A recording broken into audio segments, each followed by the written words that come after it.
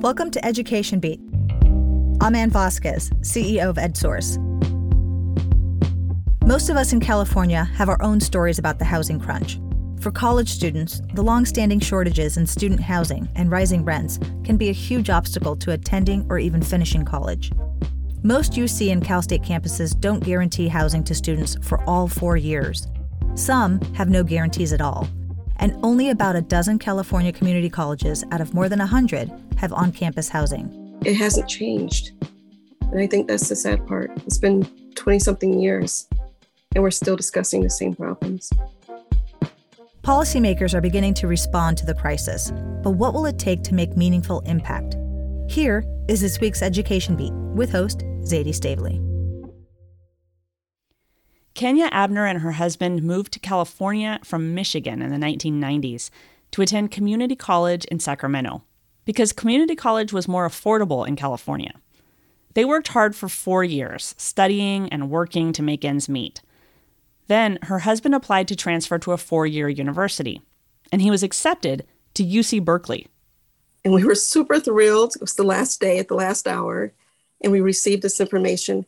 And then at the bottom of the acceptance letter, there was a little blurb that says, "Oh yeah, you should have been on the waiting list for housing 2 years prior."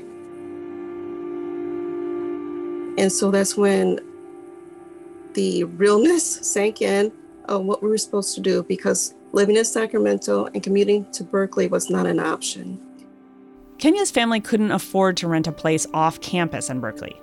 And if they couldn't find student housing, it seemed like their dream to finish college might fizzle into thin air. But Kenya's husband was determined not to give up. So he decided to go to campus to try to make a personal appeal. And he waited on campus at the housing director's door until the very last moment when the housing director exited. And he said, if there's anything that you have, we'll take it. And he said, look, I have one place that's opening up. And we took it. And it was kind of odd because as someone was leaving, we were entering a 400 square foot place, the 5 of us at that point. Family student housing at Berkeley had activities for children, an on-site preschool, playgrounds, laundromats, a bus service to and from campus, and even a community garden to grow your own produce. More importantly, it allowed Kenya and her husband to continue studying. 20 years later, Kenya's husband has an established career in mental health care operations, and he's working on his doctorate. Kenya just graduated from Sacramento State with a degree in child development, and she's now working on her master's degree. They have 5 kids. While Kenya was still in college, her oldest daughter started college too, and housing was still a problem. She came to me and she said, "Mom, I really want to finish school, but I can't work and go to school at the same time." And she's married and she has a young child too. And I said, well, move on in. And our family of 6 or 7 became 10 in a household. Kenya says they made it work, but it was hard. I was in school. My husband went back to school. She was in school. And we managed childcare. We managed household chores. We managed rent. We managed everything we could together as a team. But it had to be together because there was no other alternatives for her. There was no housing for her. There's no housing for us. This is Education Beat, getting to the heart of California schools. I'm Zadie Stavely. This week, California's college housing crunch.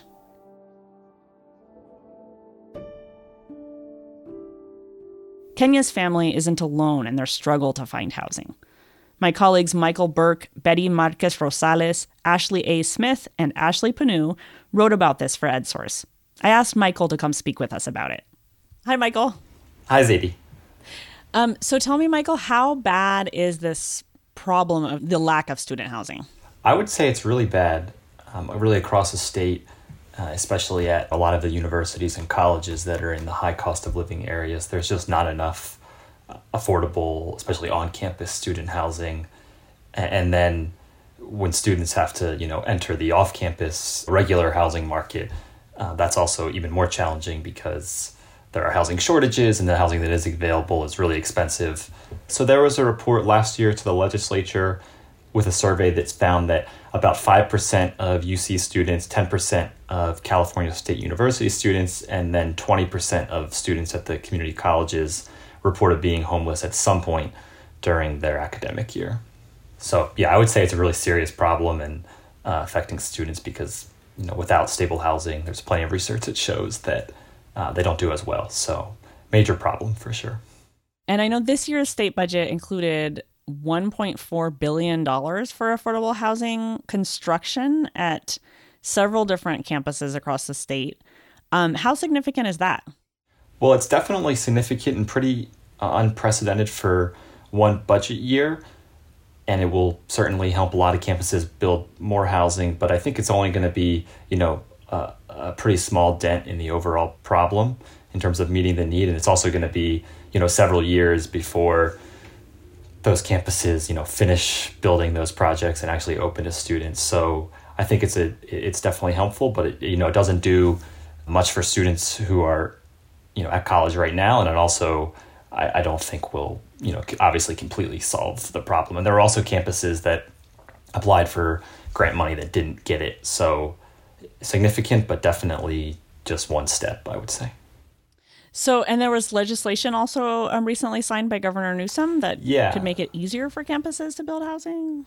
Yeah, so there's been some campuses that have, I think Berkeley was probably the one that got the most press, but also a few other UC campuses that when they've tried to build new housing on their campuses, it's been delayed because of lawsuits citing the California Environmental Quality Act, basically saying it doesn't comply with that act, these housing projects. And those lawsuits never really stalled those projects. But there's this new legislation that it does have some caveats, but basically will exempt campuses when they're building housing on land they own from that law. So theoretically, that could sort of speed up projects that in the past have been delayed by those lawsuits.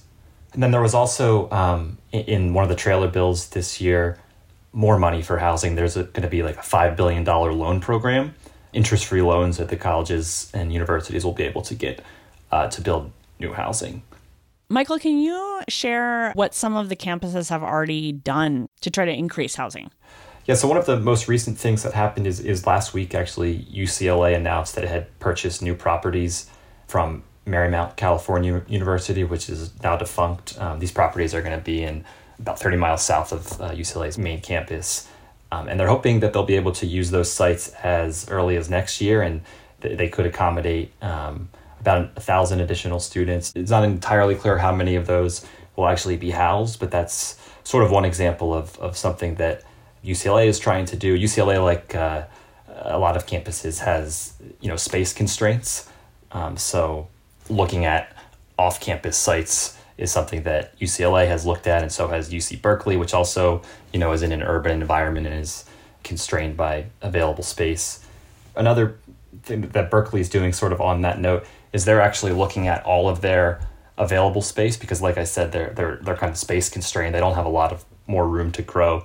So they're looking at, administrative buildings, tennis courts, research facilities and spaces that they already have on their campus and looking at possibly converting those places into housing for students.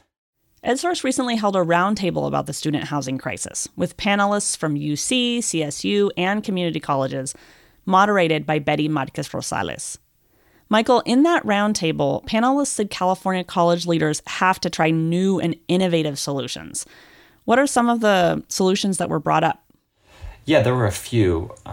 One of the ones that really stuck out to me was possibly collaborating between universities and community colleges. The $1.4 billion program that you mentioned earlier with grants, there was actually one partnership between a CSU campus and a community college. It was Imperial Valley College and San Diego State, CSU San Diego. And they're going to have sort of a joint housing project. But that was the only joint housing project that was funded among those grants. One community college that's currently discussing potential housing projects with a four-year university is Compton College. President Keith Curry said it was the students themselves that pushed for more housing. The student voices is the reason why Compton College is in this work, where the students came to my office and said, Dr. Curry, we're not doing enough for homeless students. And I asked them, what should we be doing? And so we started having conversations in this space to support our students. But long term, it's about building housing on our campuses. The college is creating a 250-bed housing project fully funded by the state. But it's also in conversations with California State University Dominguez Hills about creating housing for students at both colleges. And some people might say, okay, Dr. Curry, why are we in the housing business where our job is to educate? But if a student is not going to pass a transfer level math or English course if they don't have a place to sleep, if they don't have food. Sujin Jez, the executive director of California Competes, a nonprofit that conducts higher education research, said this kind of partnership between community colleges and four-year universities could be really impactful. This sort of intersegmental housing is really, really important for students in California, particularly community college students. I worry a little bit that with the funding going to community colleges, we might have empty beds because community college students will see themselves going to that college for at most 2 years. And it's a lot to uproot your life, to move into housing, even if you're housing insecure. If you have children, to now find childcare near your home, which is going to be this campus housing, and you're planning to transfer perhaps, or at least to complete your credential, then you'll have to move out of the housing. So I think thinking about how do we allow students to live in one place through their academic career, and perhaps it can spur sort of students' abilities to transfer more effectively, to have a better connection to both institutions, a community college and the four-year. In addition, she says having community college students in the same housing as university students could be beneficial for both sets of students. And there's great research that's coming out, really great research around the importance of cross-class friendships. And that for lower income students being more impactful than their socioeconomic class, their parents' educational level, the structures around them. And so if we could do that in higher ed with this, I think it just makes sense logistically for the realities of students and if we want students to move into community college housing. But I think it's also good for the educational trajectories. Other panelists talked about possibly subsidies, like giving housing subsidies for rent to students when they're going into the off-campus market. The only thing about that, one of the panelists, Keith Curry, who's the president of Compton College, said that they tried that at their college, and one of the roadblocks was that there's a lot of paperwork involved, so that might not be necessarily a perfect solution. And then, again, I think I mentioned this earlier with Berkeley, but just kind of, looking at the panelists from Berkeley mentioned that they, again, are looking at all of their on-campus facilities and sort of trying to figure out which buildings and research facilities and things like that could be converted to new housing.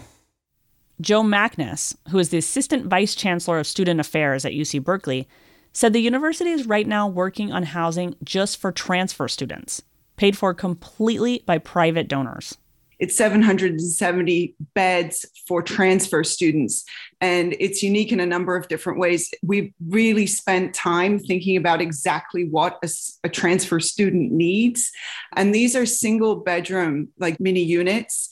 They're not shared bedrooms. We heard loud and clear from our transfer students who are often a little older, and they're not looking for a roommate. They're looking for some time in their own room. And so we really have tailored this particular unit to A, addressing an unmet need for our transfer students, and B, really listening to them and making sure that it does serve them well. Kenya Abner's oldest daughter graduated college. But Kenya has 2 more kids now in college and 2 still in elementary and middle school, who she hopes go to college in the future. So student housing is still on her mind. Now that I'm much older, it hasn't changed. And I think that's the sad part. It's been 20-something years, and we're still discussing the same problems. There needs to be more money allocated towards this because the success of California is going to rely on this. So we have many students who are working hard to go to a particular place for a particular reason, and to find out that they can't simply because there's no housing, it's unexcusable.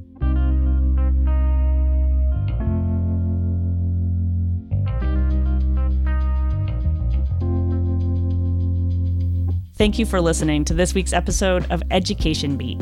Getting to the Heart of California Schools, a production of EdSource. You can find the story about student housing and the roundtable video at edsource.org. Our producer is Kobe McDonald. Special thanks to our guests, Kenya Abner and Michael Burke, and roundtable guests Keith Curry, Sujin Jez, and Joe Magnus. Also thanks this week to the other reporters who worked on this story, Betty Marquez Rosales, Ashley A. Smith, and Ashley Panu. Our CEO is Ann Vasquez. Our theme music is from Blue Dot Sessions. This episode was brought to you by the Lumina Foundation. I'm Zadie Stavely.